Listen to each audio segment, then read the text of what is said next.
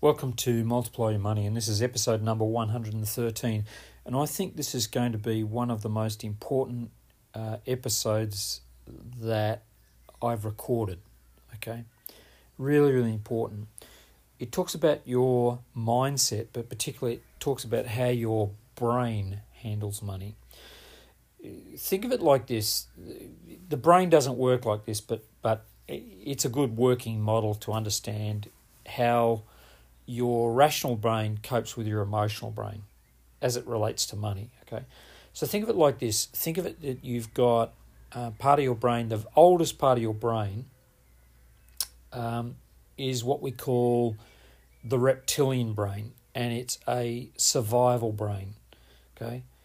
And it's the part of your brain that recognizes when you're in danger.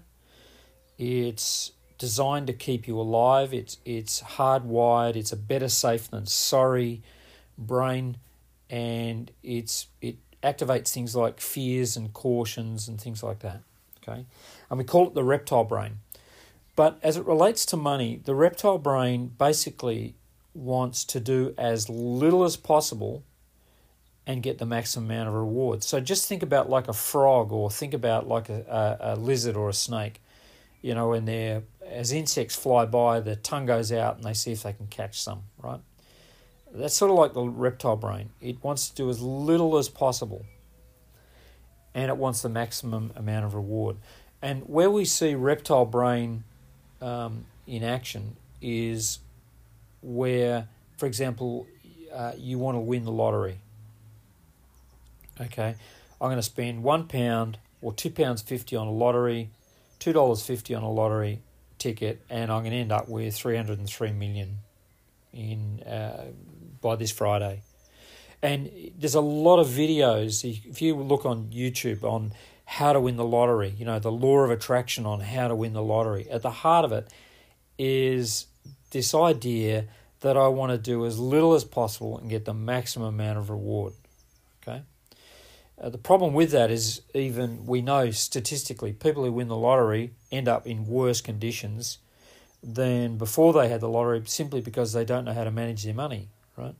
But the reptile brain also panics very, very easily. So a lot of times you get into stress over your money because the reptile brain's kicked in. You know, for example, it takes something like losing your job. You lose your job and then you've still got bills. You know, just because you lost your job, the bank doesn't say, okay, tell you what, we'll just put your mortgage on hold.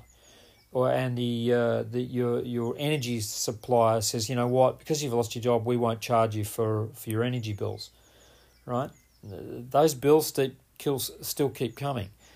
And, you know, I have to admit, there's a couple of times in my life where, usually about 2 o'clock in the morning, where I've woken up dead awake, you know, from dead asleep to wide awake in a cold sweat because I was so worried about money. And it's almost like I can honestly say it was as close to probably as a panic attack as you could probably think. You know, what am I going to do?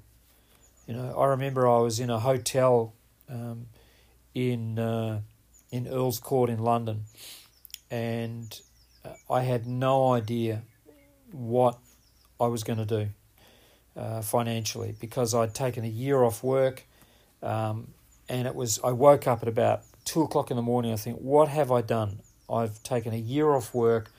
I'm in a hotel. I've got nowhere to live.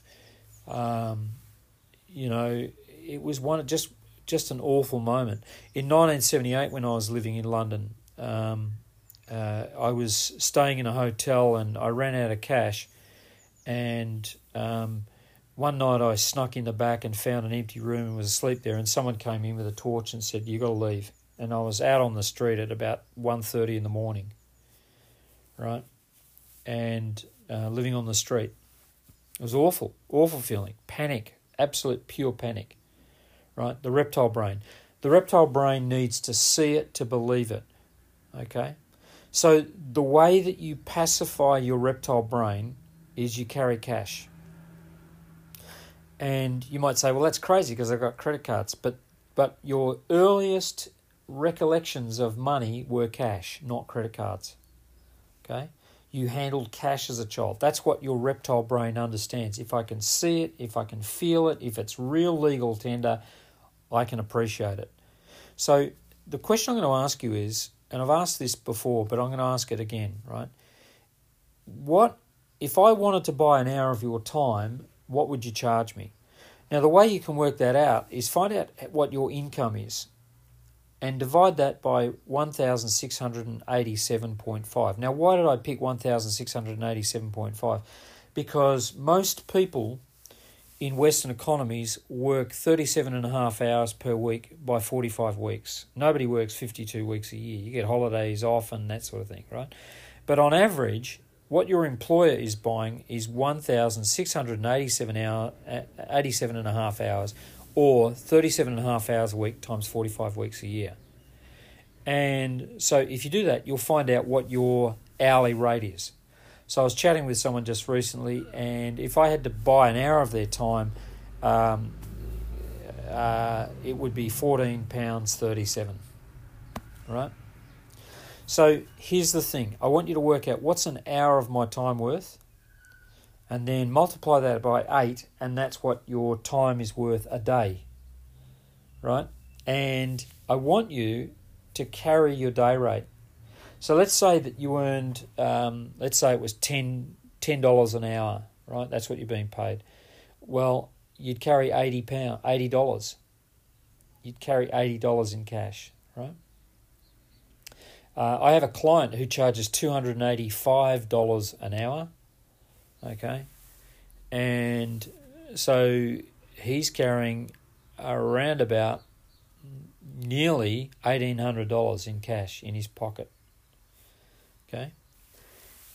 Carry cash, because the reptile part of your brain, it says, I haven't got any money. Well, take out your day rate and look at it, and the brain goes, oh yeah, I have got my day rate there. Right? Carry your day rate in cash. Work out what your time is worth an hour and save up until you get your day rate. Now, you might say, well, I haven't got $80. Well, build it up slowly over time until you do have $80. And the second thing is, put a £20 note or a $20 bill into your wallet and call it never spend it money. Don't ever touch that money. Put it in your wallet and leave it there. Don't ever spend it. Leave it there, right? And just train yourself not to use it to start with, so that every time you open your wallet, you'll always see you've got money. And if you're carrying your day rate, you'll always see that you've got money, okay? That's how you pacify the reptile brain. The reptile brain, if I talk to people about managing money, most of them are panicking around money. That is the reptile brain kicking in, saying, I can't see it, I don't believe it, I'm scared. Okay, you've got to learn to pacify that. So the way you pacify the reptile brain is to carry your day rate, to have a month's worth of overheads and outgoings in cash in your bank, to have save 10% of what you earn, so that you can actually look at your bank statement and say, yeah, I have got money. I have got money. And if you say I have got money, technically you are managing your money really well. If you've got your day rate, you're managing your money well. If you've got a month's worth of overheads in your bank account, you're managing your money well. If you've got money set aside for emergencies, you're now demonstrating to yourself that you're managing money. The amazing thing about this is once you get once you carry your day rate, after a while, you won't even think about it. It's just something that just pacifies that part of you that panics about money. Okay? Try it out, and I'll talk to you on the next recording.